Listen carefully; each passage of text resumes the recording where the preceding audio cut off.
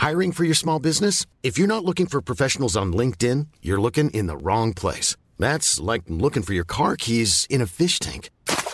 LinkedIn helps you hire professionals you can't find anywhere else, even those who aren't actively searching for a new job but might be open to the perfect role. In a given month, over 70% of LinkedIn users don't even visit other leading job sites. So start looking in the right place. With LinkedIn, you can hire professionals like a professional. Post your free job on linkedin.com/spoken today. When you're ready to pop the question, the last thing you want to do is second-guess the ring. At BlueNile.com, you can design a one-of-a-kind ring with the ease and convenience of shopping online. Choose your diamond and setting. When you find the one, you'll get it delivered right to your door. Go to BlueNile.com and use promo code LISTEN to get $50 off your purchase of $500 or more. That's code LISTEN at BlueNile.com for $50 off your purchase. BlueNile.com, code LISTEN.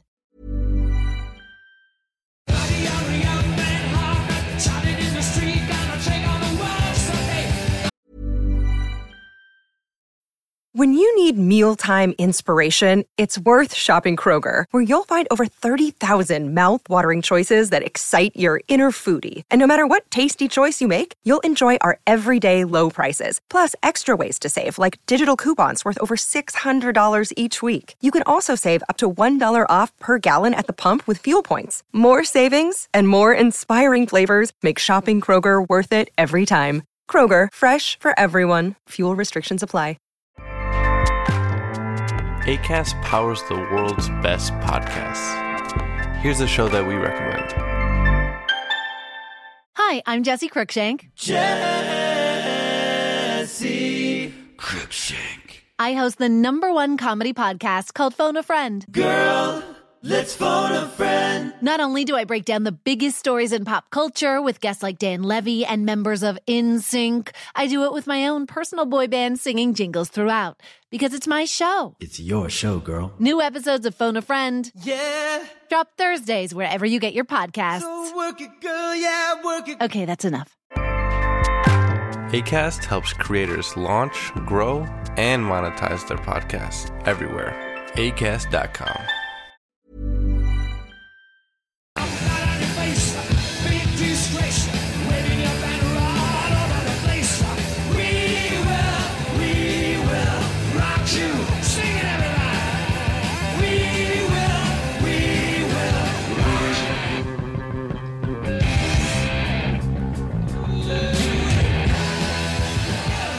Hello and welcome to episode 8 of the QUEENPOD. We're back, it's lovely, and I'm going to introduce my dear cohorts. Oh no, she must away to her mum in disarray. It's comedian and singer Suze Kempner. Hi, Ro. Thanks Hey, for that. Suze. You don't Thank look you. disarray at all. You've got a wonderful Queen 2, what is it, a I frock? do. T-shirt? It's a man's t-shirt because they didn't have a ladies' one available, so I cut the arms off in defiance. Ah, I see. Ah, self-made clothing, I love it. To show off my COVID shoulders. Oh yeah, gosh, I hope you're feeling okay. I'm fine. Good. Recommended at the price, it's Queen documentarian Simon Lupton. Hello. How much do you cost? More than you could afford, that's for sure. I don't think so. I've got a I'm pound. very excited to be here, actually. I love this album, so I'm really pumped. It is exciting, isn't it? We do love this album. Oh, just give him a good guitar and you can say his hair is a disgrace. It's comedian John Robbins. Hello. I thought I'd get one that actually works for you there. My hair is a disgrace at the moment. It's sort of it's my second lockdown cut and it's incredibly high. So I need to get it. Oh yeah. I mean my second lockdown growth. Oh yeah, it has. So I've only had one haircut. Yeah. It's good though. I like it. It's great. And you got Fred on your t-shirt there. Yes. Oh, yeah. Lovely. There he is. Beautiful. It's the cover of Mr. Bad Guy, and I was in Edinburgh about 10 years ago, and Carl Donnelly was wearing this T-shirt, and I just wouldn't shut up about where he got it from and how much I wanted it. And 2 days later, I was in my dressing room, And there was a package for me, and he'd given me the T-shirt and wrapped it in a ribbon. That's so Carl. It's one of the best presents I've ever had.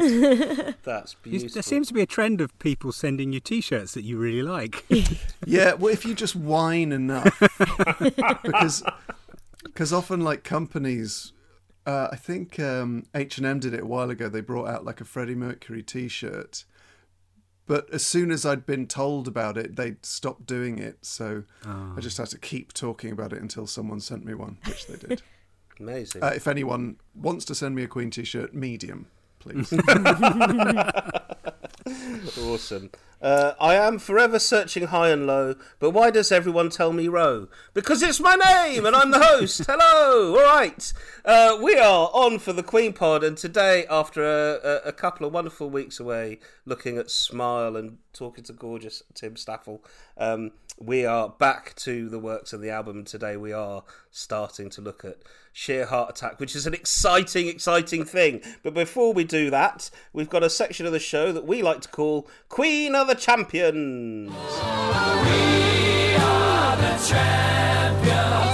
We are the champions. No time for losers, 'cause we are the champions.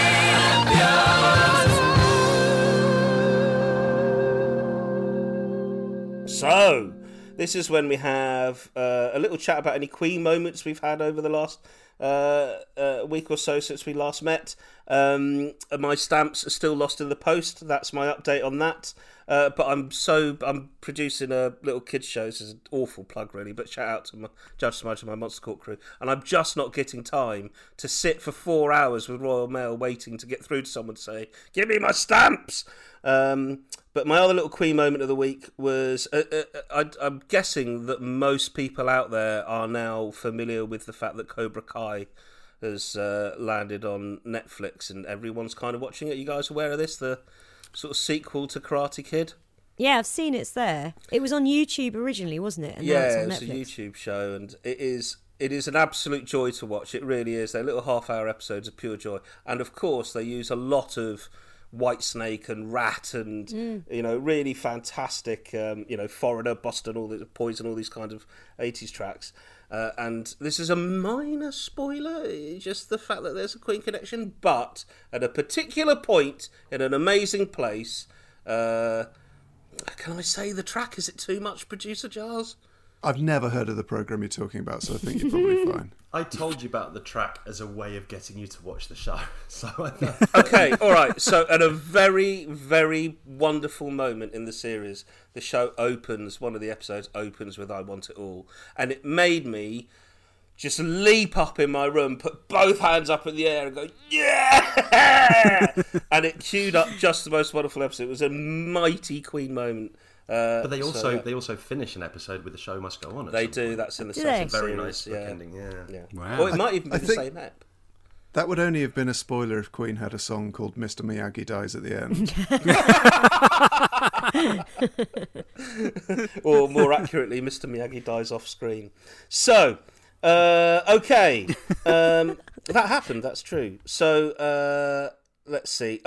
Anyone else got any lovely little Queen moments that they would like to share? I have one. My team of thousands of Queen minions who keep me abreast of important Queen events on Twitter, someone alerted me, and let me make sure I get their name right. Joe W. Refford, or Joe Refford, on Twitter, alerted me to a Zoopla house listing, and I clicked on it because my interest was piqued by the fact that the house has the cover art of Queen 2 painted on their garage door. Oh, wow. So it's a very sort of unassuming, detached house in Eastbourne. Offers in the region of 400 grand, and the entire garage door is the four faces and the black background off the cover of Queen 2. It's very striking.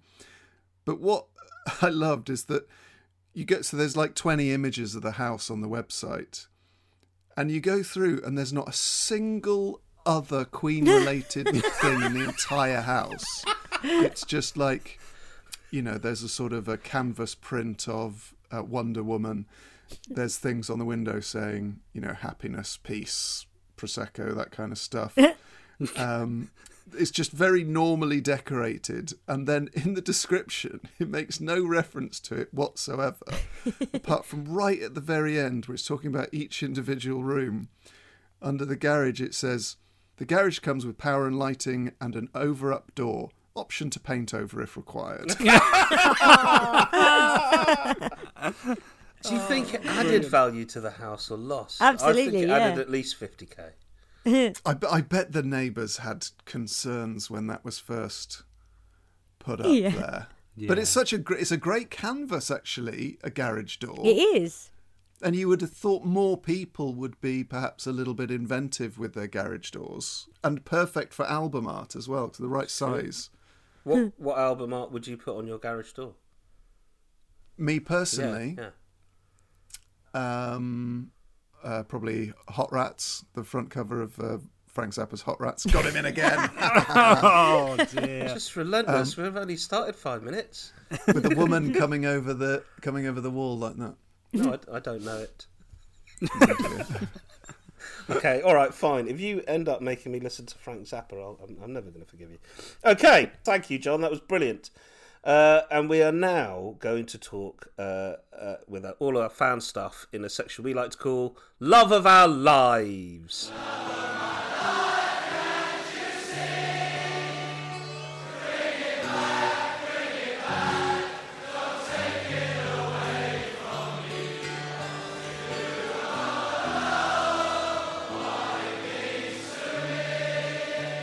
We've had loads and loads of feedback from wonderful Queen fans and listeners out there. It's been lovely to hear. And I've got a little update on a 7 Degrees of Rye with regards to Brian teaching. Oh. Are you excited? I'm Yes. excited. So at Oliver Carey 1 dropped us a little note on, I think it was on Twitter, where we're at the QUEENPOD, and on Instagram, and pointed out Brian May taught Polly Styrene, who was the lead singer of a punk band called the X-Ray Specs. Sadly, she passed in 2011, but before that, she did give this interview in Vive la Rock magazine. The question being, there's this great story that you and your friends gate-crashed Queen's rehearsals in Kensington. We wasn't really gate-crashing, it's just that Brian May was my school teacher, my maths teacher, and we just happened to be in Bieber's.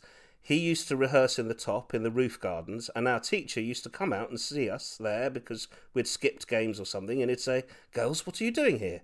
He was still on duty. I did run into him years later outside the Krishna temple, and I sort of bumped into him. He was there parked with his son, and he asked me, "Are you married?" Because I used to ask him that in school. So, are you married? So, if you're married, why doesn't your wife iron your shirts? I used to have a little thing going with him about that in class. It was just a joke, you know, I was a bit naughty. I was in a special maths group, underachievers. I wasn't good at maths, and he was one of the supply teachers, especially for us difficult ones.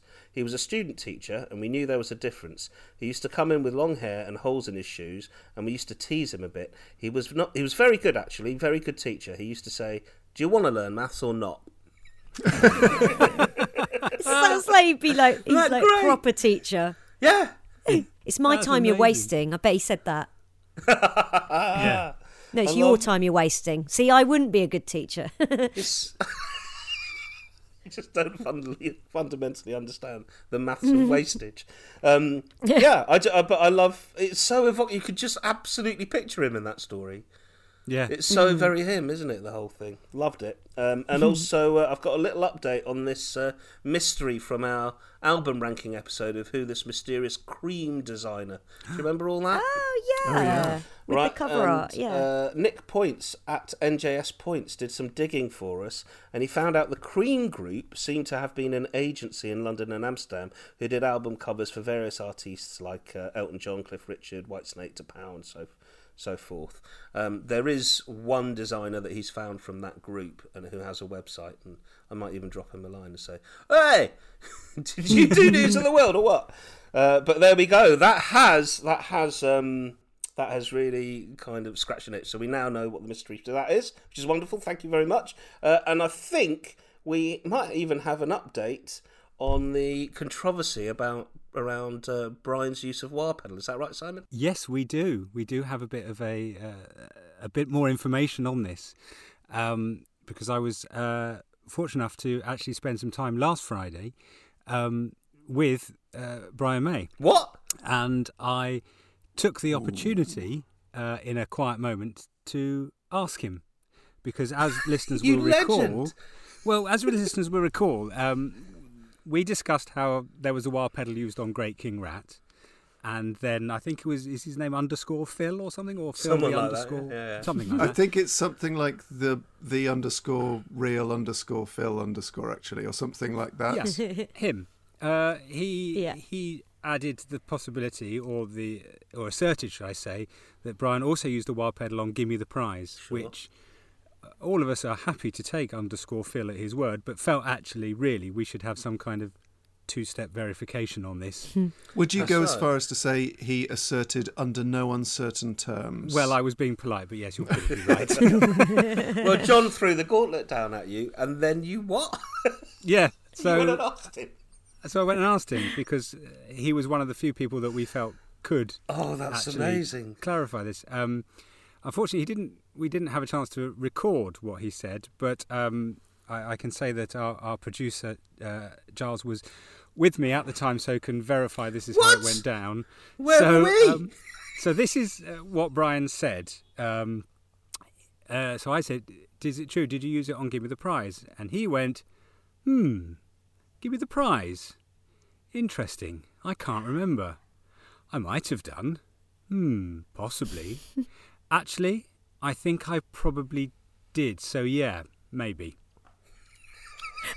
Well, that's conclusive proof, if proof be need be, that Brian May could possibly have used wah on Give Me the Prize, but he's not sure. He's not sure. He can't remember, which is fair enough. He did say that he used the wah pedal quite a lot, just nudging it to give another colour, which was another point that I believe John made in our previous podcast, that it was a way of sort of, creating a slight change in the tone. And Brian said, for example, when he wanted the Red Special to sound like a trombone, he would use that gently to sort of help modulate that. But there is another song where he used the wah pedal in addition to Great King Rat and... Wait, Prize. can we guess what it is, though, before you tell us? You can have a go. Is it possible to guess? I don't think it is. Is it? But Is it an album track, or is it in live versions of album an album track? Is it the Sleeping on the Sidewalk? that's not the one he gave me. I mean, I'm not going to say no, because he quite possibly might. As we've ascertained, the use of wah pedal is nebulous at best. He may have used wah pedal on every song. That's not the one he gave me. Drowse? You're never going to guess. Okay, fine. I'll stop guessing. He used it on Delilah. It's how he made the cat meow. No way! Yes! Oh, well, we have to hear a little bit of the cat right now.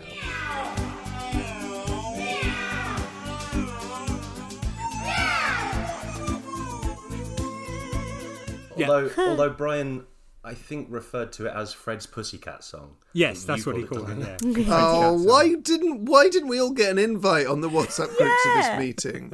Sorry. Are you allowed to say what you two were doing with Brian May on last Friday? Unfortunately, it's not for me to announce what it was that we were doing. But it Well, will. are you able to confirm what he was wearing and what he smelt like and what his vibe was? Yeah. Do you know what? His vibe was good, because as you know, he's not been at all well over the summer, and he was on really good form. And we were filming something that involved him looking like a rock god with his guitar, and he certainly did. So I think he was happy to be back doing what he does.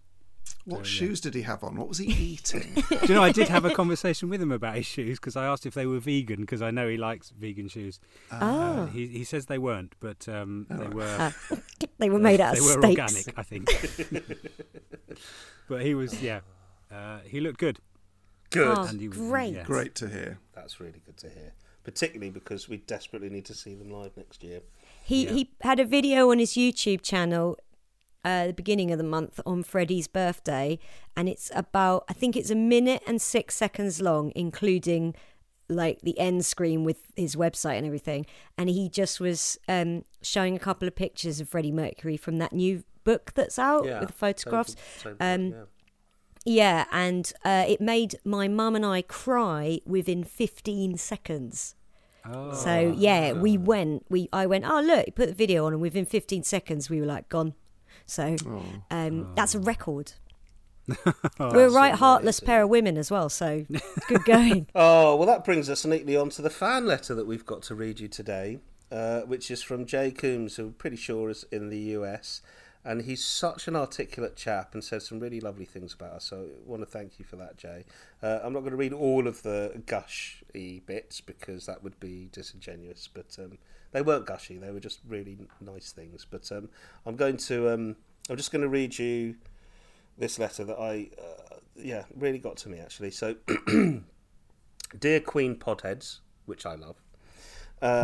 I've listened to the 0 and first episodes and feel very much in tune with the participants, all of whom I get this sense are somewhere along the journey of Queen fandom between obsession and lifestyle. That's where I find myself nearly 30 years on, with only one room of the house set aside to showcase my hoard of band memorabilia. I love that you need a whole house and just one room's a compromise. Suffice it to say that there's an authenticity to your endeavour that clearly tells me we're the same tribe. That I love. We are the same tribe. And I say that as a man with a physical copy of every Queen fan club magazine from 1976 to the present day. Wow. Ooh, impressive. Honestly, John is literally clutching his eyes because that's...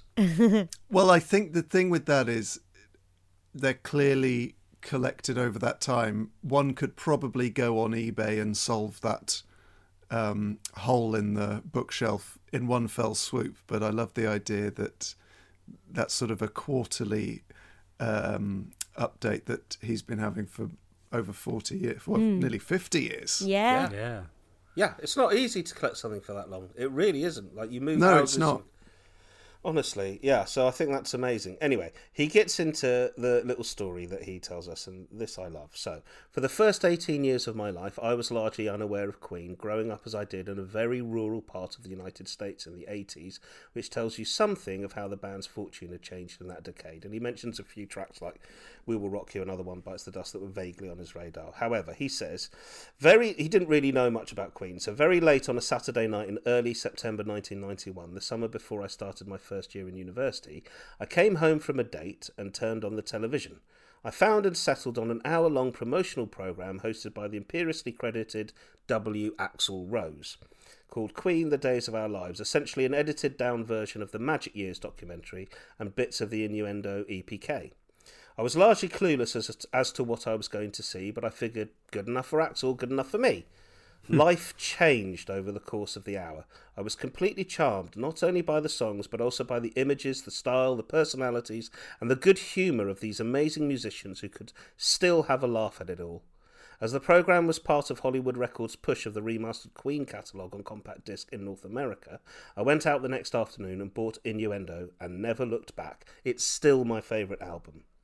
Flash ahead several weeks, and I was DJing at the dreadful easy listening format radio station that my very small liberal arts college maintains in the unwanted Sunday evening slot. Part of my duties included pulling news stories off the old-fashioned Associated Press wire in the station office and putting together 2 minutes of news, weather and sports at the top and bottom of each hour.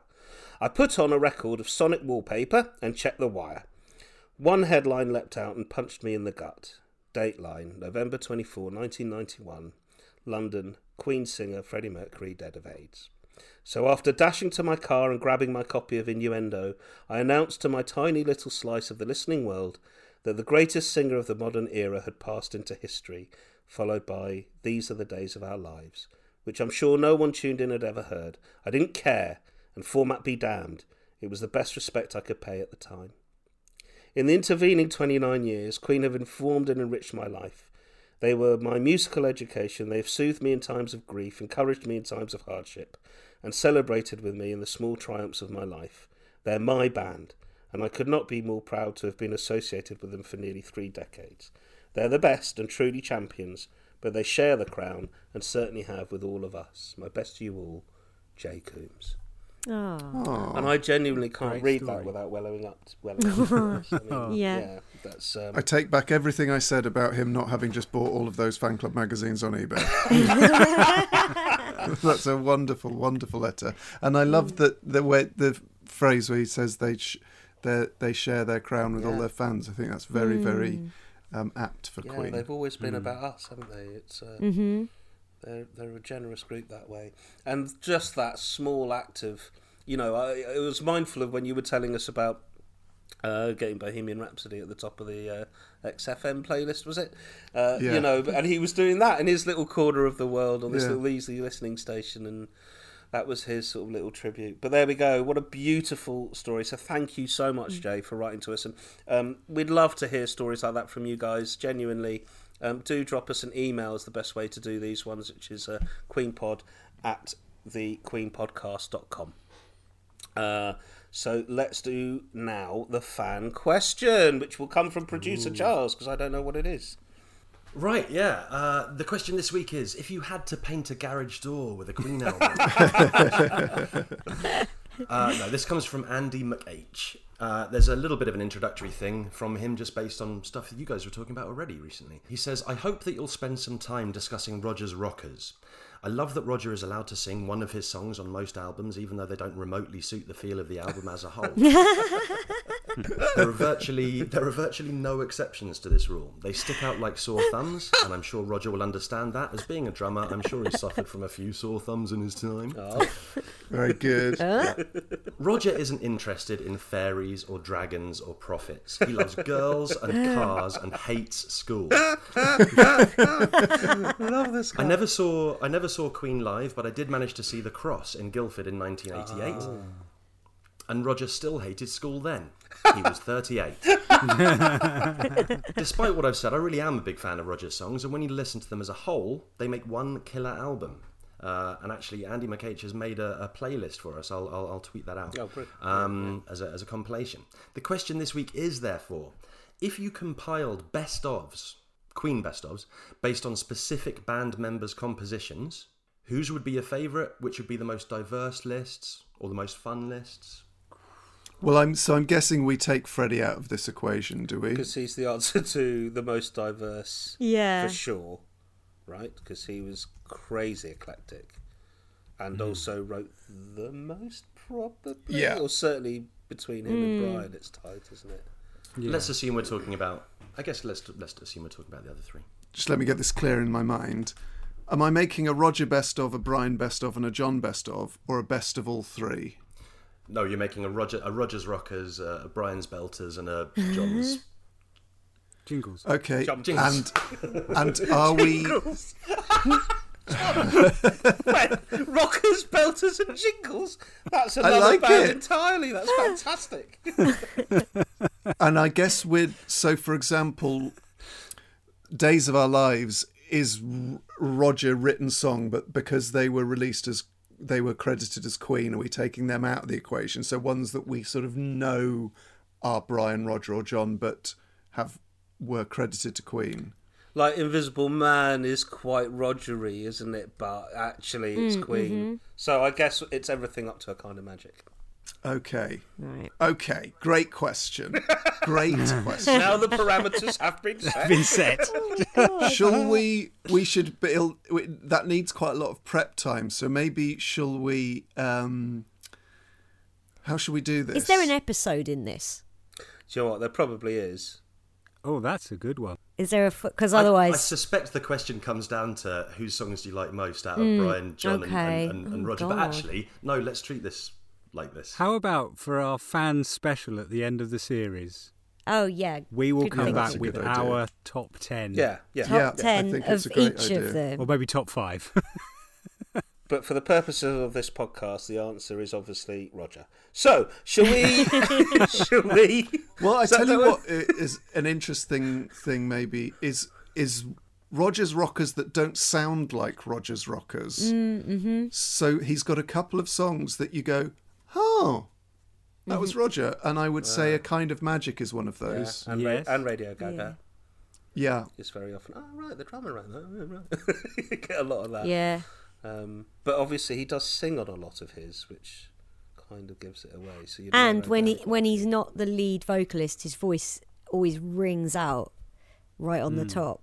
Yeah, that's true. But interestingly, the Highlander version of A Kind of Magic is closer, I think, to what Roger intended when he wrote the song. It got turned into a pop song to make it more commercial. Gotcha. Which Freddie heavily influenced. Freddie sent them all on holiday, didn't he? So he could just get in the studio and remix the whole thing. Yeah, and Roger came back and went, yeah, sounds great.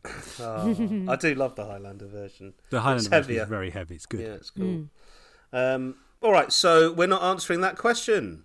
Is that the... Yet. Well, all of them. We will, but we want to give it the respect it deserves. Yes. I think that's absolutely right. Okay, we're going to get into the works. I'm so excited.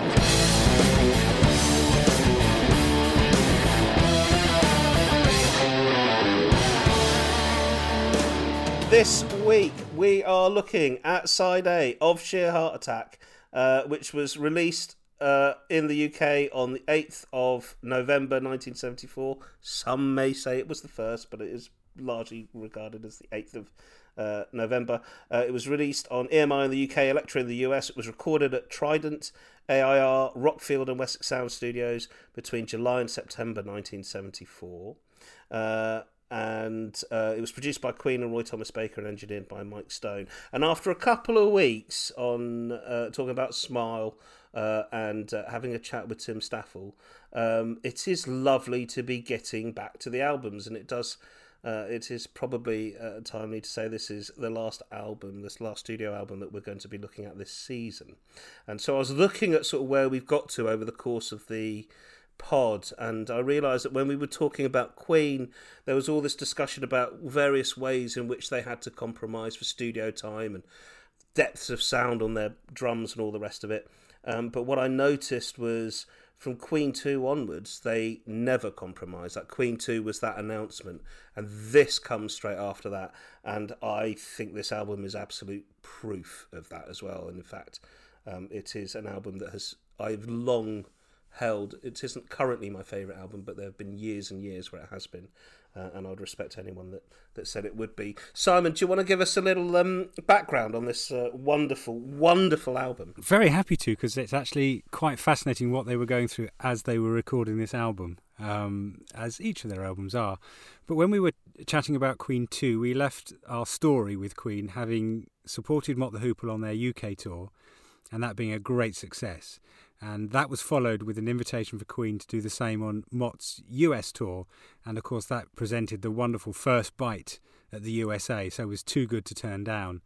So in early April 1974, that tour begins, and the band see as a result a nice increase in album sales. The shows are going down really well, so all is good. One of the Mott team reflected that the extraordinary thing about Queen was that whereas money tended to dictate what sort of equipment a band would use, if the touring budget didn't stretch to a particular piece of equipment, then Brian or John would simply build one until they could afford to buy it. I don't think there are many bands doing that at the time. So cool. Everything was going well, and the trajectory Queen had been on of growing in popularity and sales seemed to be continuing. However, as well as talent and hard work, to be successful, you also need a bit of luck. And at this point, Queen's seemed to start running out. Avid listeners will recall that earlier in the year the band had received inoculations so they could travel to Australia. Yes. But that Brian's arm got infected, and he really suffered. He had recovered, but by late April he was experiencing some pain again, and was able to still play, so the tour rumbled on. However, on May the 12th, after performing in New York, he collapsed. It's thought it was food poisoning, and so he's sent to bed and told to rest before the next show, which is in Boston.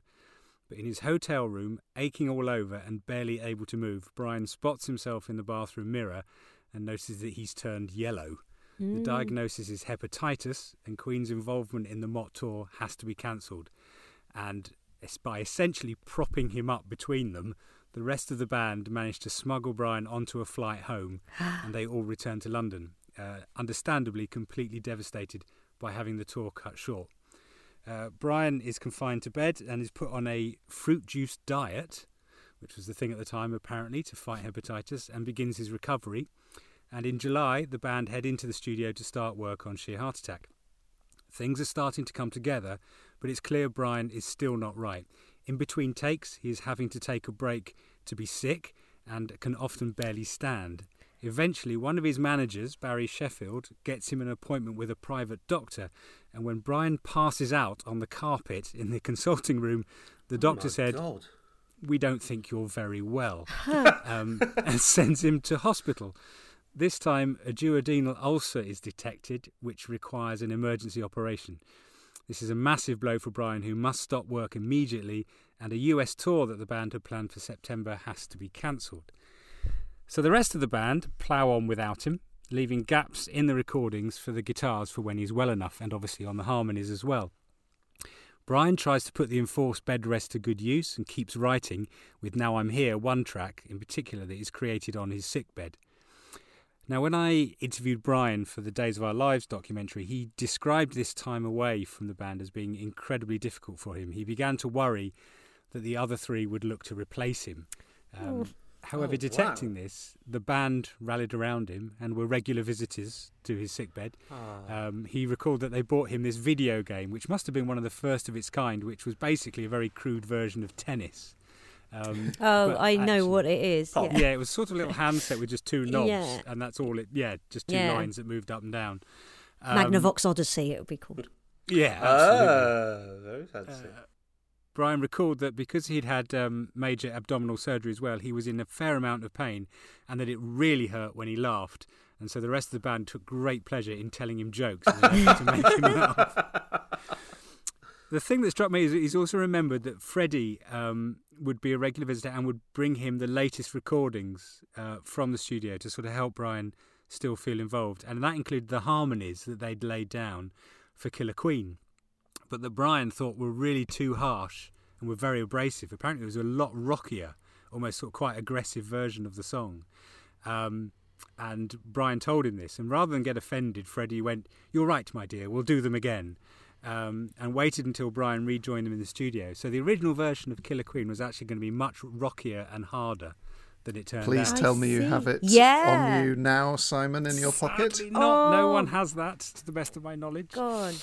On another occasion, Freddie turned up and proudly presented Brian with a tape he'd made saying, "Listen to this, darling," which had all of Brian's guitar solos edited together, telling him he wanted to immortalise all of Brian's guitar solos in one place. All of this ensured that Brian was kept part of the band, and actually when he returned to the studio, he had what he felt was a fresh, almost outside view of the songs they'd been working on, so was able to make a really important contribution.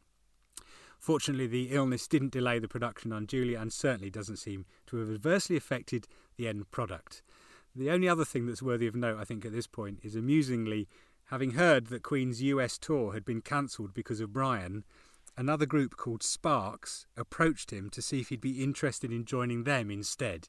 But ever the gentleman, Brian heard them out and then politely declined. Yeah, he did. So there you go. Wow. Yeah, that is an incredible thing about this album that has always spun my head a bit, which is it is such a guitar-based album. It's such a heavy guitar album. And this idea that they just left space to add his guitars in. Like, how do you even go about doing that? Did he have guide tracks laid down, or what actually, how does that work? How do you make Brighton rock without a guitar player? How do you do that? Or I don't know. I suspect Brian's songs sort of would have come when he was better, but it's... Well, also Brighton Rock had been around for a while during the Yes. Queen 2 sessions, I think. And, certainly the solo had, hadn't it? Yeah. And live. So I think that's something they could have all had in their heads. But even though it is a rocky album, there are gaps that they don't feel like gaps on the album, but there are less rocky songs. Yeah. So it's not like... I wouldn't say the guitar is like the backbone of the album, but really? there are some big Brian belters on there. Yeah, because I think normally where they would build songs with piano, bass, and drums first, so they could have done that. And also he writes a lot of his solos on piano anyway, so that they're so melodic that I'm sure Freddie could have sort of assimilated something, or Brian could have in his mind. Yeah. I think that's my point, is that he could, in his mind, do that. That is an amazing mind to have, isn't it? I've been to Rockfield where they recorded some of this album. We could all go there when restrictions ease for like our yearly QUEENPOD holiday, because you can stay in the sort of living quarters next to the studio. So I booked a friend's stag do there. Is that the one that's featured in the movie? Yes. Yes. Oh, and I do want to stay there. The toilet of my ensuite had an orange gold sparkly toilet seat that Roy Thomas Baker had installed. Oh. And you can go into the clap chambers where they did all of the harmonies for Bohemian Rhapsody, and there's the piano there that Freddie played on Bohemian Rhapsody, and the guy who owns it will give you a guided tour. How cool! So I've sat at the piano that Freddie Wow. wrote Bohemian Rhapsody on. How cool would it be if we recorded A Night at the Opera podcast from Rockfield? Oh, now. Well, there was a documentary about it recently on iPlayer about the studio, because it's also where Oasis recorded lots of songs. So It's a very famous studio, yeah. Yeah, it's a good. That's a good documentary for any Queen fans, because Queen get a look in there. Yeah. The guy who owns it and runs it is really sweet, but he assumes that I think Rockfield itself had more influence on the lyrics than perhaps it did. So there's a wall outside, and he goes, "You see that? That's the wall, Wonder Wall." And there's a wind vane, and he goes, "Look up there, see that wind vane? Any way the wind blows." And it may well be the case, but I'm not quite sure the wall was distinctive enough. That's brilliant. Was there anything particularly wondery about the wall? Or was it... No, it's just quite a tall wall. Just a wall. Fair enough. I love what Roy Thomas Baker's understanding of what Queen wanted from this album was just, okay, let's have really big singles, please. That was kind of their whole attitude to this whole album, wasn't it? Right. To kind of, okay, I think you mentioned it when we were talking about Queen 2, Simon, that there was sort of just a shift away from this sort of the proggier elements of what they do into just more belting tracks. Strangely enough, for Simon Says later on, I'd actually found a clip of Roy Thomas Baker saying this very thing. Should we play it now, seeing as we're on that? All right, yeah. As long as it doesn't tread on your Simon Says later. No. All right, let's have a mini mind blow here. Imagine what was actually going through our minds during the Queen period, obviously, with their frustrations musically and my frustrations production-wise. The first Queen album, as I mentioned, was done in downtime, so there was no real chance to express ourselves on any particular big level apart from just getting the songs onto tape. The second album, which people didn't like at the time, because they thought it had been over the top, which of course it was. That was, we designed it to be over the top. It had every conceivable production idea that was ever available for us at that time. Machinery has now been invented to be able to make the job of us doing that second album easier. But if we hadn't done that second album, a lot of some of the machinery, like some of the flanges and phasers and things to do things back, would not have been invented. The idea of Queen 3 was, right, let's just get together, let's get some songs out there for once, real little short songs, Killer Queen, and it was very successful on that level. Very few of the production techniques were used. They were used, but they weren't used to such great extent. The track of, say, Killer Queen, if Killer Queen would have been done a year earlier and was on Queen 2, it would have been probably phased from beginning to end, but it was just used on one word, laser beam. That was the only thing it was used on. The whole idea, obviously, of Sheer Heart Attack was just purely for the guys to see whether they can get together and write nice, short, wonderful, down-to-earth hit songs. And they did. Yeah. There you go. Can I make an observation about Roy Thomas Baker? Mm-hmm. His voice sounds like a mix of every member of Queen. Yeah. He's got He's got John's rolling of the R's. Yeah. He's got Freddie's quite sort of decadent upper class lilt. He's every so often a little bit of sort of Roger's slight London-y twang, and then he's got sort of that quite thoughtful Brian bit. Yeah, it's true. Do you think he just used to do the harmonies on his own then, when they weren't there? His voice is actually a four-track dub of the entire band. I mean, he says that about Sheer Heart Attack, and I've no doubt it's true, but it still starts with a 5-minute guitar solo. It's not that kind of... I imagine what the record label would want is like 4 hits and a load of sort of inconsequential filler that they don't really care about, but it isn't that. It still feels like a piece. And I was reading an interview with Patrick Myers about the album. He made a really good point that Queen were always a theatrical band, but on Sheer Heart Attack, the phrase he used was they're now taking a directorial eye. And I thought that was a really good way of expressing how they'd reined in that over-the-top sound, and it now feels a bit more like machine-tooled. They have more precision, more control. And it does feel a bit like a theatrical show that someone is now in charge of, because you have those moves from heavy rock to sort of almost like music hall, which you then see to a great extent in Night at the Opera.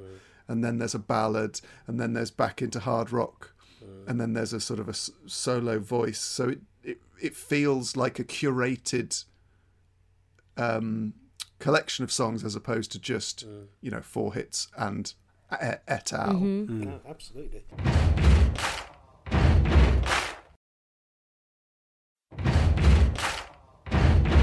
Well, we've been talking about it for a while. Shall we talk about Brian May's wonderful 5-minute and 8-second long Brighton Rock song? Yes. It is pretty amazing. It's an amazing opening to this album, and I've got some working titles for what the song was. If you're interested to hear them, Do you know these? Yeah.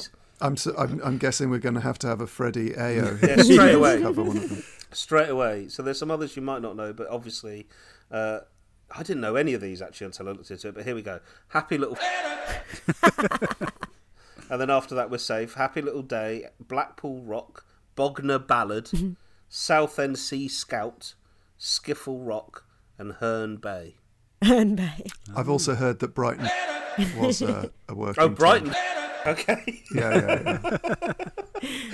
So loads and loads of AOs there, which is fantastic. And you just sort of think, well, hang on, there's the whole novel. That's the thing, Brighton Rock. So you never questioned it, but the idea that it took them a while to get there is amazing. And it's a song that tells the story of 2 young lovers named Jenny and Jimmy meeting in Brighton on a public holiday. And it begins with a whistled refrain from I Do Like to Be Beside the Seaside, continuing on from the end of 7 Seas of Rye at the end of Queen 2, if you remember that. Which I'd never registered until we came to do this episode. Right.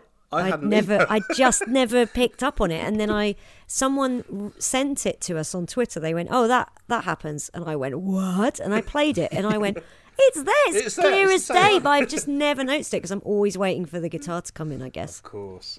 Do you mean to say you've never listened to all Queen's albums back to back in chronological order? Oh, I haven't. What I a bad fan. I did it for Mark Watson's 24-hour show. That's such a good idea. Because I worked out that it's pretty much 24 hours. So I just had them on my iPod all day. What, you just... But I'll be honest with you, I still didn't notice that. Because you're waiting for the guitar to kick in. Yeah. Were you sat on stage somewhere just listening to it all on headphones? For the final 2 hours I was. That's awesome. That is absolutely awesome. I love that. All right, good. So the song was written during the Queen 2 sessions but wasn't recorded at that point, and it features Brian's technique of using multiple echoes to build up guitar harmonies. Actually, John, you'll probably be able to tell me more about this than what I've got from my research. But the studio version features only one main guitar and one echoed guitar, and when performed live, Brian would usually split his guitar signal into one main and 2 echoed, each going into a separate bank of amplifiers. And the idea of this multi-track guitar actually dates all the way back to the Smile Track Blag. Does that make sense to you? Have you got anything further to comment on that? Brian, I'm reluctant to describe too much of Brian's history with delay unless we get lots of emails correcting me, because I'm sure I would mangle my memories of it. But I'm pretty sure that he started out by trying to create his own, and then as the technology improved, used more and more. But there's always two echoes. So on the ping pong delay, for people who don't know, it's basically you play a note and then that note echoes back to you, and you can set the delay at different amounts of milliseconds or seconds. So for example, on the Prophet song, it goes, "Oh, people, can you hear me? People, can you hear me? People, can you hear me?" Yeah. So that's like the one voice and the two echoes. Yeah. On the album, it's just one echo. But then when he would play it live, he would sort of the live version of Brian's solo or Brighton Rock. You'll hear the two echoes, and he's actually playing off both of the repeats. What's tricky is if you make a mistake, you have to hear it 2 more times. So of course. The stress of playing a 10-minute solo, I can't imagine. Yeah. Because, if you hit a bum note, it's then going to ring out twice more. Never even Stakes are high. That. That's amazing. Yeah. And of course, because if you get a note wrong in a solo, you can tend to hide it by either like bending into the right note, and people don't notice it because their brains sort of make up the difference. But if you then have to have that twice again, that's absolutely elevated his solos for me, because of course he set himself a really difficult challenge. So it's a display of precision as much as anything else. That's phenomenal. And of course he played this at the closing ceremony, a little bit of it at the closing ceremony of the 2012 Olympics. But listen to some, shall we? I'm just going to start with the that opening fairground song sort of sound that came off the back of Queen 2 and got into this.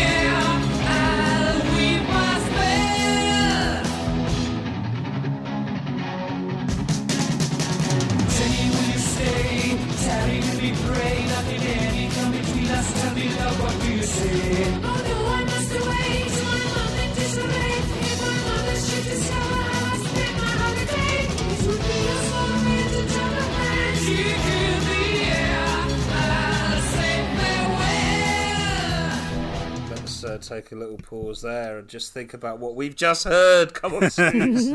This is maybe your favourite bit on the album, isn't it?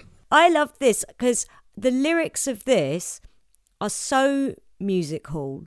It would be perfect music hall even with this melody. And they've, happy pair they made, so decorously laid neath the gay illuminations all along the promenade. You can hear it. I don't need to change anything except for the arrangement. But they've written this epic, cool rock track that I think a lot of people, the sort of people who go, they dismiss Queen because it's not cool, I guess. It's not proper rock. Yeah. They haven't heard Brighton Rock. Yeah, that's absolutely right. It's that opening section you played, for me, out of all of Queen's catalogue, is the most enjoyment I get out of hearing any section. Yeah.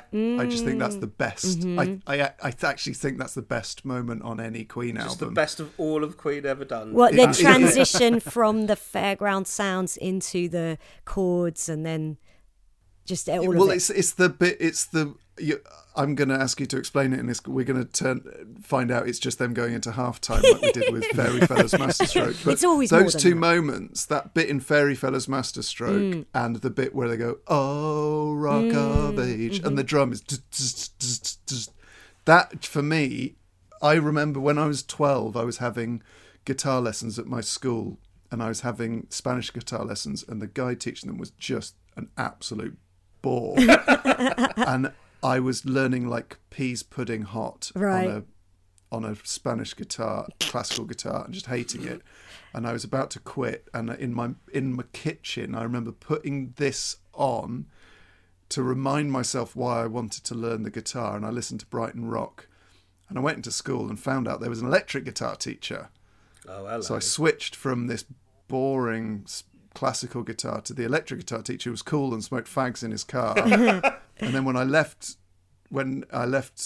school, I continued to have lessons in his house, and we'd sort of sit in his living room and he'd smoke roll-ups and we'd copy Queen and Captain Beefheart guitar solos and stuff. So this song is so important to me, and I think Queen de la Queen today is going to be an absolute bun fight. It's going to be a war. It's going to be all-out war. Literally every single song on this side of the album should be in the Queen de la Queen, so we're going to have to find out what's going on.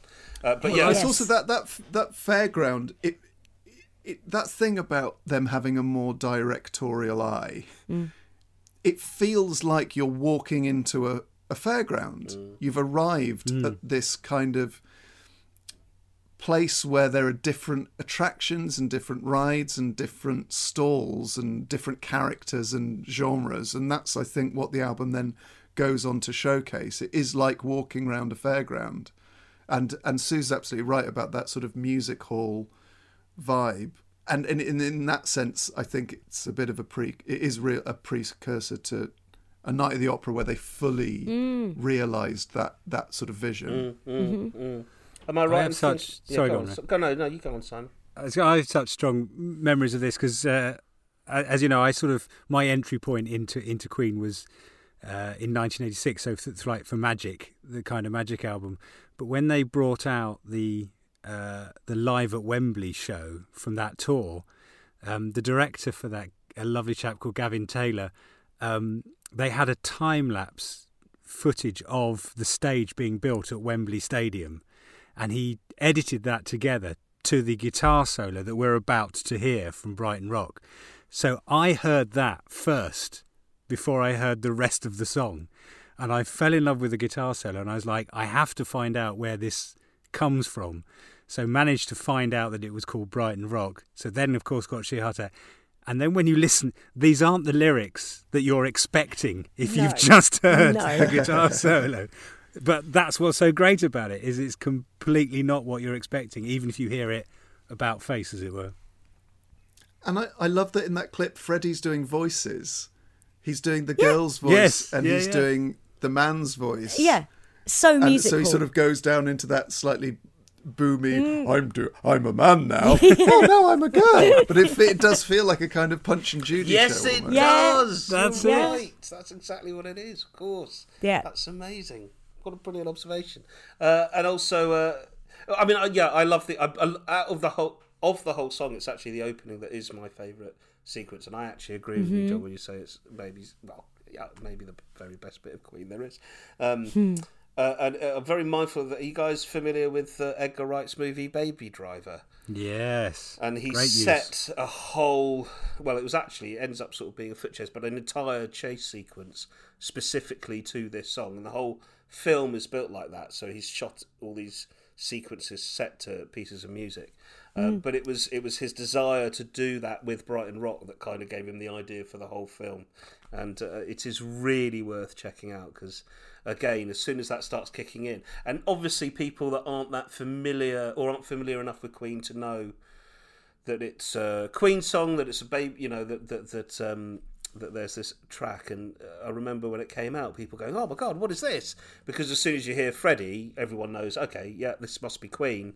But yeah, it is so cool. It's such a cool track. Let's listen to some more. I'm actually going to move into sort of the fast solo section, if that's all right with you guys. Can I just ask Simon a question that maybe he might have to research? Probably. Were Queen in the lifetime of the band as a four-piece with Freddie, what was their relationship with soundtracks? Because they did... One Vision was on Iron Eagle.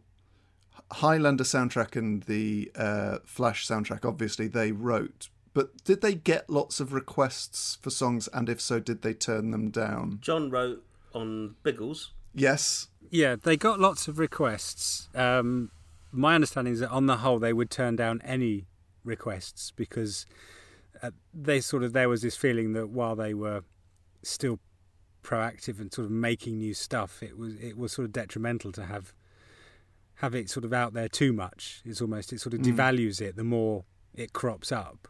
I think once after Freddie had sort of passed away, it sort of became, it's a way of keeping your music alive and keeping it going. So the requests would be much more sort of openly received. And but when they did get contacted, as you say, they'd sort of say, well, yeah, all right, but we'll write you new stuff for your movie. Yeah. But interestingly, the other thing that I get a lot of requests is for songs to be used on compilation albums, things like Now albums and so forth.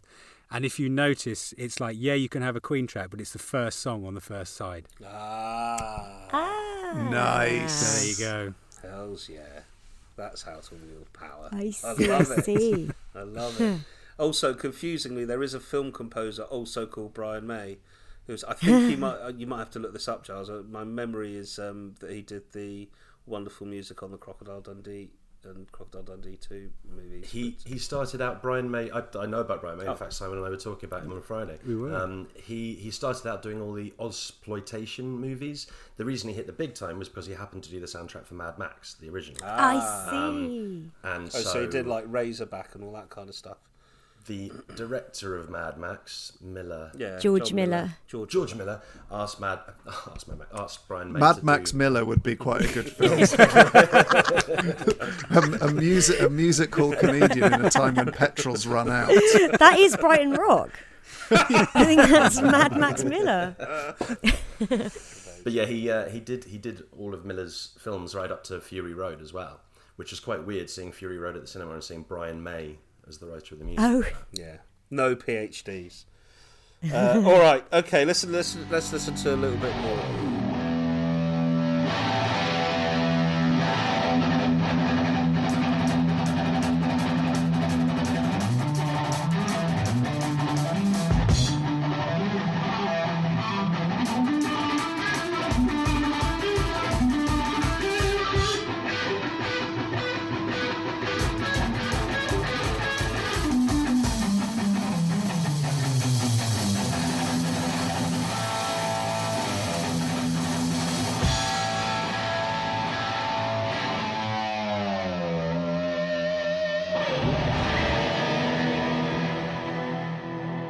I mean, that's so fast. Who does that though? Who starts the side of an album with a massive guitar solo like that? Yeah.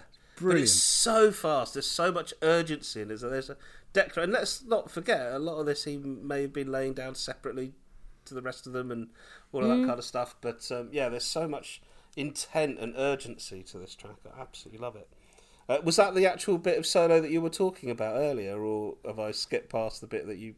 No, that was exactly it. That was it, yeah.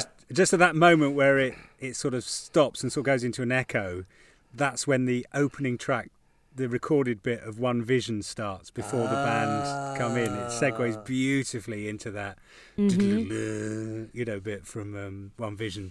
So and then good. you're off.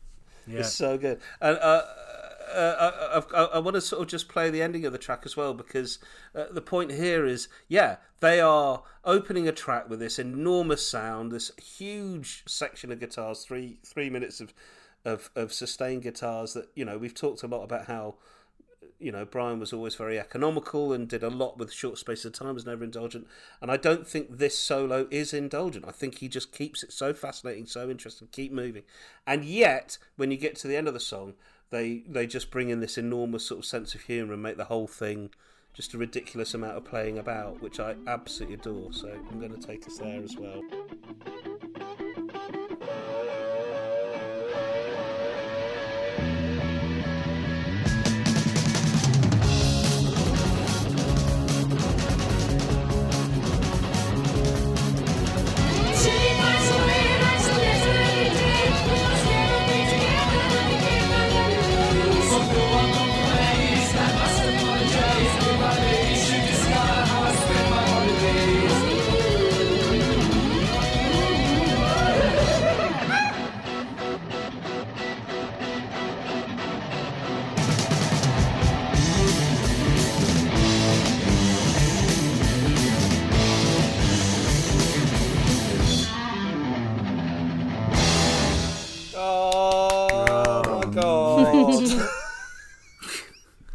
That's such a good song. Yeah.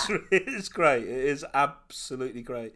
There's so many amazing riffs in it, and there's this lovely feeling when the rest of the band come in and John comes in with that bass like do do do do do do do do do do, and then, and the rest they're coming back now. Everyone's back together and making this amazing sound.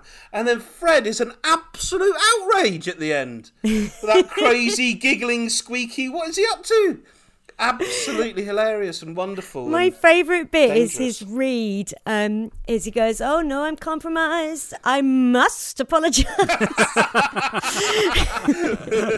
As if he ever would. Oh wow, yeah, that's brilliant, amazing, absolutely brilliant track. I've just got one thing to say. This goes back to the first, I suppose it's chorus, isn't it? Where he goes, "I weave my spell." He'll always really accent that double L so much, and I only hear it as good as that from Barbara Streisand. Wow.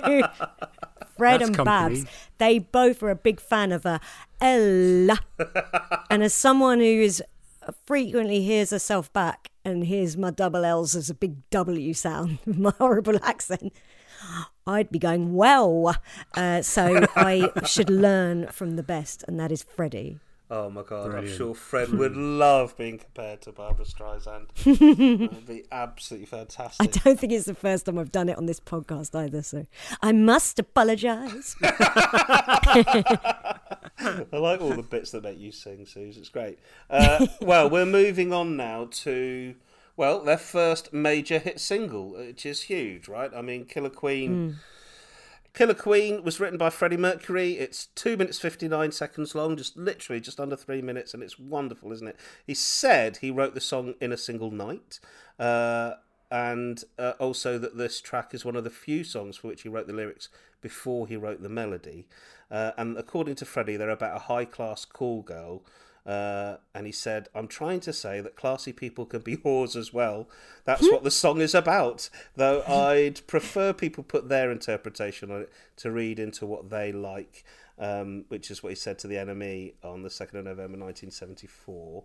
And of course, you mentioned some guy, the monster guy who keeps thinking that Killer Queen. Oh yeah, that guy. And Eric Hall. Eric Yeah. Hall. Yeah. All right. Well, Claims it's clearly about him. Eric Hall is what this, according to Fred, is, if it is about him.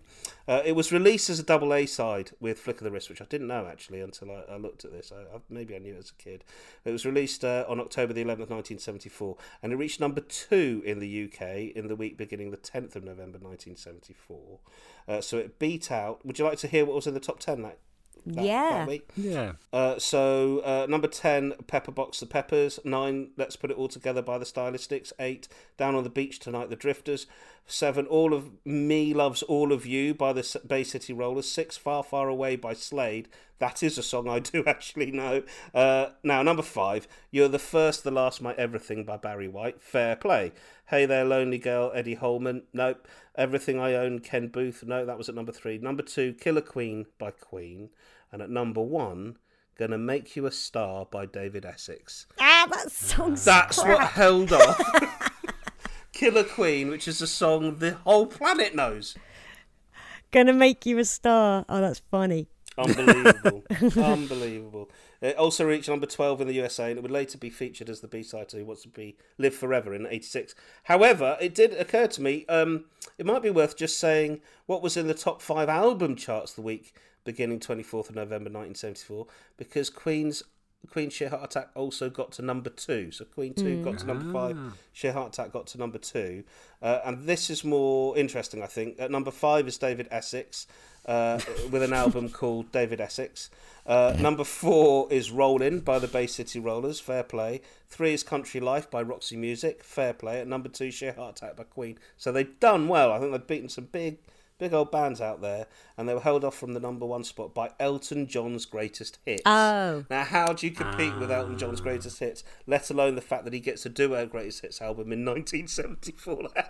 How many Greatest Hits albums has Elton John had, I guess? But wow. But yeah, I thought, I chart-wise, you can really see them shaking a tail feather now, right? They're making a massive impact. They're on an ascendancy at this point, aren't they? I think so. Yeah. It's funny to say that, because the first time that Freddie met Elton John, Elton said that he loved Killer Queen, which Freddie was really tickled by, and said, as a result, Elton's name went into Freddie's little white book of people that he liked. Oh. But he admitted he also had a little black book of people he didn't like, he said, which is bursting at the seams. Oh, I love him.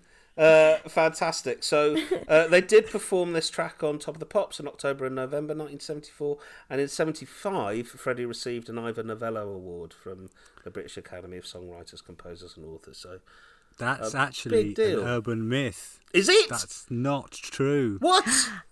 My research is bullshit. No, it's interesting you should say that, because if you research it, if you go, for example, on Wikipedia, it claims that Freddie won an Ivor Novello for Killer Queen, but it's actually not true. The best song that year was actually Kung Fu Fighting. Oh, that's right. And the best song musically and lyrically was Streets of London, if you look at the Ivor Novello website. So did he not win an Ivor Novello that year? For Killer Queen. He actually won it in 1975, but for Bohemian Rhapsody. Oh, of course. That makes sense. Yeah. Right. I'm firing Wikipedia. Oh, that'll teach me for not checking. No, it's interesting. How has that urban myth spread? I don't know. Someone claimed, because Freddie was nominated, and I think he even came second, which is obviously in keeping with Killer Queen and Sheer Heart Attack coming second. But someone somewhere along the line said, oh no, he won it. And it's been picked up by quite a few reputable publications and websites and so forth that just cite that as true, but actually it's not. It's on Queenpedia. I know. But if you go to our go-to site, Songs Info, you know that where they break down every single chord. Yes. He is at great lengths to point out that this is not true. And so I went to the Ivor Novello website and looked up who won in 1974 and 75. And sadly, there's no mention of Killer Queen at all. Okay, well that's good. Cause Incredible. It is, isn't it? I think it's we should such a rubbish perpetuate. urban myth. Yeah, but let's perpetuate it, because I think I've got a few things I'd like to edit about the listings for the 2017 Edinburgh Comedy Award. If it's possible to make some calls and just get some Wikipedia pages updated, that'd be awesome. It would. But you won that year. That's fair play. Yeah, with an asterisk. With an Not asterisk, with an will asterisk. probably be on my gravestone. You won legit. Winners are winners, old bean. Well, when we get to the, there's something I'd like to play when we get to the guitar solo. Yes, sir. Because it's a song everyone knows. So essentially, I'm just going to play a fat bit of the middle of it.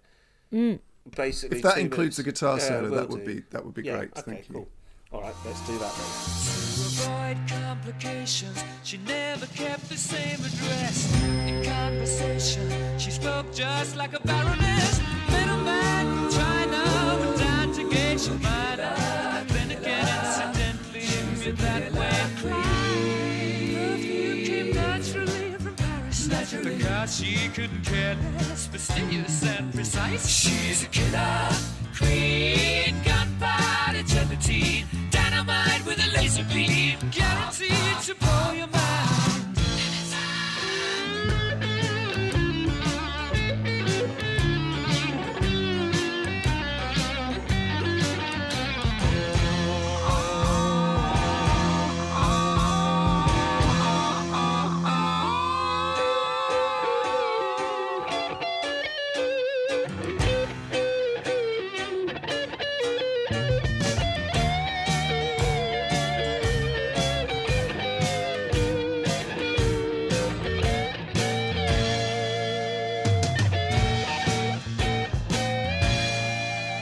drop of a hat. She's as willing as playful as a pussycat. Momentarily out of action, temporarily out of gas. You're absolutely dry. She's out to get you. She's a killer queen. Gunpowder, gelatine, dynamite with a laser. I know all about that. We Fantastic. do. There's Did that- another cat noise from Yes. the guitar. Just before it, isn't there? I hadn't just picked up spotted of that before. Yeah, it goes meow. Oh, And then he says playful as a pussycat. Yeah, it's true. Yeah. Oh gosh, only Freddie could write a track like that, right? That is a song that just can't age. Like, it's never. And I tried to put able myself to- in the position of someone hearing who hadn't maybe come across Queen before, and that's their first experience of them on Top of the Pops or whatever. And they hear that in 1974. I would have loved it. I would have loved it. Timeless. So, John, you've got something. Well, the first thing before I get to what I wanted to play you is there's an interview with Derek Shulman, who was in a band called Gentle Giant, and I summed up what I think makes Killer Queen so good. He said Queen were very good at making complicated things sound simple and simple things sound complicated. And as familiar as Killer Queen is, I just think every time you listen to it, something else pops out in a way that's so unusual for a 3-minute pop song. It is a perfect song, and I would put it sort of up with, God Only Knows. Sure. Those absolutely, Perfect Day, Lou Reed, those perfect songs. With or Without You by U2. And there are other categories as well. But what makes Brian's soloing unlike any other guitarist is that he has, I think, 16 bars there, and it's a little song in itself. And I came across an interview with Brian this morning, and he's talking about a guitarist called Rory Gallagher, who I'd heard the name, but I didn't really know any of his work. I also didn't realise how big a part Rory Gallagher played in Brian's sound, because when Brian was a kid, or a teenager, he went to see Rory Gallagher and asked him, how do you make your guitar sound like that? And he said it's a Vox AC30 and it's a Rangemaster treble booster, and that's it, and the Stratocaster I use. And they, as Queen became sort of bigger and toured more, they would bump into each other a lot, and he became sort of friendly with Rory Gallagher, but always took time to sort of name check him in interviews, because he sadly died quite young in 1995. So I was listening to Rory Gallagher this morning, and I've just got a clip because I was expecting to hear something quite similar to Brian, but it's not. But I think it's useful to sort of show how unique Brian is amongst rock guitarists, more by what he's not than what he is. So this is a song that Brian says he actually learnt, which he doesn't do that often. He actually sat down and took the time to learn. And I'm just going to play a clip of the guitar solo from this Rory Gallagher song. So it's from his band Taste. The song's called What's Going On. So I'm just going to play it now.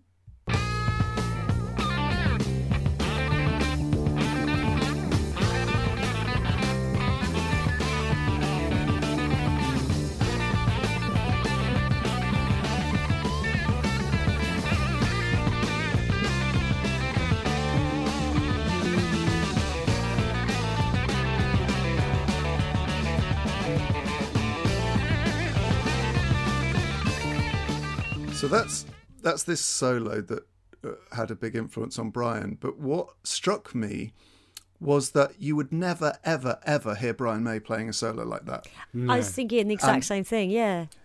And that type of solo is so common amongst so many 70s bands, and it's fantastic. And I'm going to get into a lot of Rory Gallagher as a result of listening to a bit of him this morning.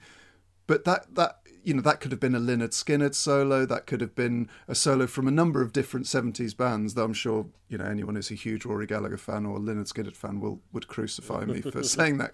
But, Brian never ever, not once in Queen, does he play a traditional rock guitar solo, which is the lyrics stop, the drum carries on, the sort of bass guitars in the background, and then you sort of noodle away, and you sort of play those diddle diddle diddle diddle diddle diddle diddle diddle. It just doesn't occur to him. So, and I think the Killer Queen solo is a perfect example of how different he is from other guitarists, because if you were in most bands and said, right, and now we've got 16 bars of guitar solo, how many other people would actually use that solo to pick up the melody of the song, but also to create your own sort of counter melody? Yeah. And I just, it's easy to think that Killer Queen is sort of over familiar, but it is so tight and it's so neat. Yeah. And it's another great example of why none of the members of the band ever sort of were too big in the mix. Yeah. Yeah. I think for each of them, these moments that they're given are an opportunity, an opportunity to enhance the song. And Brian is very much at the forefront of that with his solos are always so melodic that you can sing along with them. And he really takes those opportunities to lift the songs any which way he can. I think they all do that. I was hanging out recently with probably my oldest friend. I've known Paul Ditch 25 years, and I said, we're getting on to Sheer Heart Attack soon, and he said, oh, Killer Queen's my favourite Queen song, and he's my original Queen pal. So this is his actual favourite song, and we got into it about Killer Queen, and I suddenly realised, oh, that's why, like, I always say, want to try? It's like part of my vernacular. I went, oh, it's from Killer Queen. I should know that. Wow. But it's weird. These things, like, seep into your brain. Yeah. And, yeah, we talked about how, like, this is the perfect example of something that's been percolating for the 2 albums previously. Of Freddie, he loves to write about grubby decadence. Yeah. And I think you hear it in Great King Rat, and I think you hear it a lot in March of the Black Queen, and you hear it perfectly here. Yeah. Always, show must go on and stuff. I think he has that as well. I think that's fantastic. In fact, Brian, I've got Brian on the first time he heard Freddie play Killer Queen. He said, the first time I heard Freddie playing that song, I was lying in my room in Rockfield, feeling very sick. After Queen's first American tour, I had hepatitis, and then I had very bad stomach problems I had to be operated on. So I remember just lying there, hearing Freddie play this really great song and feeling sad, because I thought, I can't even get out to bed to participate in this. Maybe the group will have to go on without me. No one could figure out what was wrong with me, but then I did go into the hospital and I got fixed up, thank God. And when I came out again, we were able to finish off Killer Queen. They had left some space for me and I did the solo. I had strong feelings about one of the harmony bits of the chorus, so we had another go at that too, which sort of sums up exactly what you and John have been saying, which I think is fantastic. In contrast, one night after a band dinner, Roy Thomas Baker demanded Freddie return to the studio to work on the song, but he refused, proclaiming he wasn't leaving his chair. So the road crew lifted him up and carried him in to play on the piano. Isn't that wonderful? But yes, I think that's absolutely right, and I think there is an urgency to the guitars on this album because, of course, Brian was like, he'd been through so much, I guess. I think you can hear it on this album. It's so fresh and so fun. He's playing out of his boots, yeah. But yes, Killer Queen is just a perfect song. It is a perfect. It's if a poem is like the most intense amount of language put in a certain framework to make a form of expression, I would say this is the musical equivalent of a poem. There you go. Yeah, and one of my favourite moments in Queen, it's quite a famous moment, but it's the response to "Perfume came naturally from Paris," and it's just naturally. It's really perfect. It's like it's Sondheim level theatrical writing, and here it is in a pop song that everyone knows, and probably everyone knows that bit, even if you're not a major Queen fan. Naturally. Well, there's so much wit, isn't there? There's so many layers of irony going on, and it's got a real sense of humour. This whole album. It does. It really you hear it does. At the end of Leroy Brown as well. Just just the ending of the song. We'll get to that obviously in the next episode. Yeah. Well, the ending of the song, you can't help but have a little chuckle. It's amazing, Leroy Brown. My God, just absolutely outrageous. Anyway, we'll get onto that in the next podcast, which is fantastic. Simon, you haven't really said much about Killer Queen, other than I love Killer Queen, which is my impression of Simon. Yeah. I was going to say, no, it's not. It's all right. It's a funny thing that strikes me is when I used to play percussion, so I joined a few orchestras in my youth. And the thing that used to drive me mad more than anything was if there weren't enough percussionists to cover all the instruments, the conductor would just say, "Oh, does anyone else just want to go and join in at the back?" And it would always make us go, "No, it's not just that easy. You don't just pick it up and hit it. You know, there's a skill to it." And I only hope that Roger felt that when they did it live and they just said to John, "Oh, you can hit the triangle here." Roger's like, no, it's really difficult. It's all in the timing. It's all in the timing, yeah. And believe me, you can get that wrong, and everybody hears it. Fantastic. Well, I feel like we've done Killer Queen a tremendous amount of justice there. And it is time for the feature of the show that we like to say, Simon Says, which is... Guaranteed to blow your mind. Given that that's what I'm supposed to do, I think we have to stay on the Killer Queen theme here, don't we? And one of the very first jobs I did with Queen was work on the Greatest Video Hits 1 DVD. And for that, we thought it would be an excellent idea to record a commentary throughout all the videos, which involved getting Brian and Roger together to sit and watch the videos and then share their memories of making them, which we thought would be a good idea. Certainly at the time, we thought that. Were they the ones that were included on, was it Greatest Hits 3 or Absolute Greatest Hits or something? No, the bits of it might have been, yes. Okay. But yeah, so that was if you had the DVD, then you've got Brian and Roger talking throughout all the videos. Wait, when did you start working with Queen exactly? I'm sorry, I will let you get to the end of your point. So that would have been about 2002.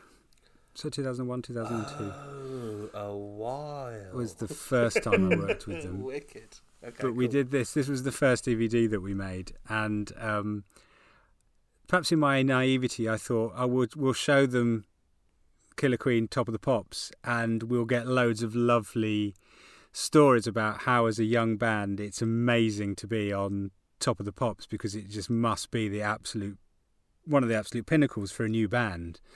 And this was they'd been on with Seven Seas of Rye, but then this was their second visit.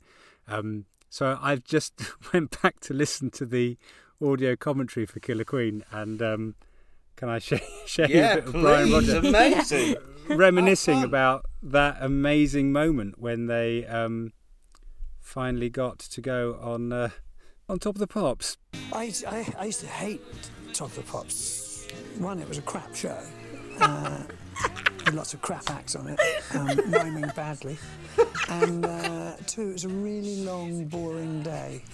And it used to take all of your iron will not to get completely pissed. I mean, that was how I looked on it. It's the most boring day out. You had to run through it about 3 times and, then wait while, And the result would always be disappointing. Would always be crap. It was very frustrating. The guitar solo would come up and they go straight onto the bass guitar.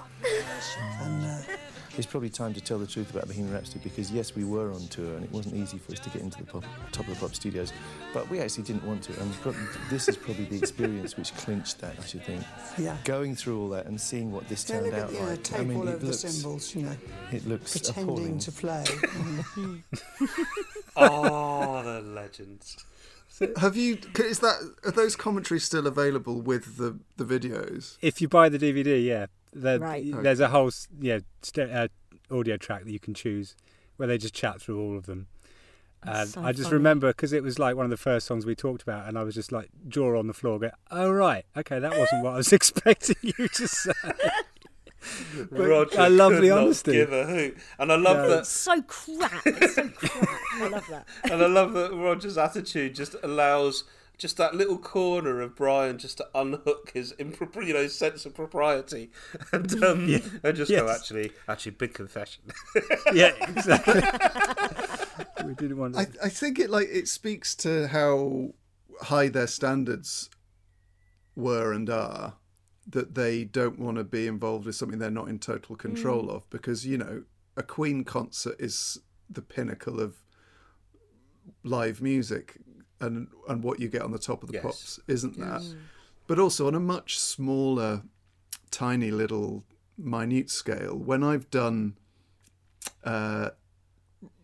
big gigs or telly records or whatever, the day is horrible. It is 5, 6, 7 hours sitting in essentially like an office room that might have some biscuits. Yeah. And they always tell you to get there at like 10 a.m. and it doesn't start until 5. So by the time you actually get to do what you were excited about doing, you're just pissed off with so many tiny little things. You can't bear the idea of having another cup of coffee. You start to feel like dry, your skin and your eyes, from just sitting in an air-conditioned room. And it sounds like you're kind of complaining, and people are like, yeah, but you on this thing, weren't you excited? And you like, when you think about it. But the actual practicalities of doing telly especially, this sounds like an enormous humble brag. I haven't done much telly and certainly haven't done any recently, but it is a ball ache. Yeah. Like it is. That's what's nice about a gig, is you turn up and then half an hour later you're on stage. It's not turn up and then 6 hours later you're being told where to sit and that your T-shirt strobes, so you have to get another option, and then they have to sew something over the little branded badge because you can't have brands on the show, and then you're like, are we going to get any hot food? And they're like, no, there's not any hot food. You can have another biscuit. Oh, yeah, there's a reason why people like Al Pacino will still do a Broadway play occasionally. It's not because it's a load less money and a lot more work, but it's more thrilling to do live stuff. We found a lovely bit of archive of Freddie because, as you pointed out earlier on, unusually for him, he wrote the lyrics for this before he wrote the melody. And there was a lovely little bit of him talking about that. So let's hear from the man, shall we? The structure of the melody comes easy to me. It's the lyrical content that I find hard, because I'm not a poet. I just like to write nice little catchy tunes. That's basically what I like to do. But in terms of the lyrical content, it's difficult. And I hate writing lyrics anyway. I wish somebody else could do it. I wish I had a Bernie Taupin. Mind you, but I'm not like that. I like to do it all myself anyway. I'm a greedy bitch. I just like to write little catchy songs like some of the greatest songs in the history of pop music. I'm a greedy bitch. What a legend. What an absolute legend. But it's funny, isn't it, when you think back over the podcast we've done already, how many times we've waxed lyrically about his lyrics and the construction of them, to hear that it doesn't come easy to them and he hates doing it makes them all the more remarkable. Yeah, it's amazing, isn't it? It always seems to be, I wrote it in an afternoon, it's shit. Anyway, here it is. Yes, his whole sense of it being disposable. It's very British. That is what we're like. You look at American comedians, they're like, I've done this amazing video, have a look. And British people go, oh, I made this awful thing. I barely even tried. Here, look. Oh, sorry. Yeah. And that's like what Freddie sounds like. Do you think he's just being playful? Do you really think he genuinely, deep down, feels I think he's confident in his ability, but also goes, yeah, this is the hardest bit of the job. Right. Yeah. Right. I don't know. You never hear him really brag, though, about how amazing he is. So yeah, that's true. Well, he doesn't have to, because he's just busy. No. Didn't he say, I'm going to be a legend, I'm going to be immortal, I'm going to be a superstar, all that kind of stuff? I'm not going to be a star, I'm going to be a legend. Yeah. I think it's just when you apply those moments of bravado. Yeah, I think you're right. We're the biggest band in the world, I think he says as well. We're the Okay. Cecil B. DeMille of rock and roll. Yes. Oh, okay. What a big head. Well, I think that's all part of the show. That's all part of the play. Yeah, and I think what you're getting there is the difference between Freddie Mercury, the man, being interviewed, and the difference between Queen, the spectacle.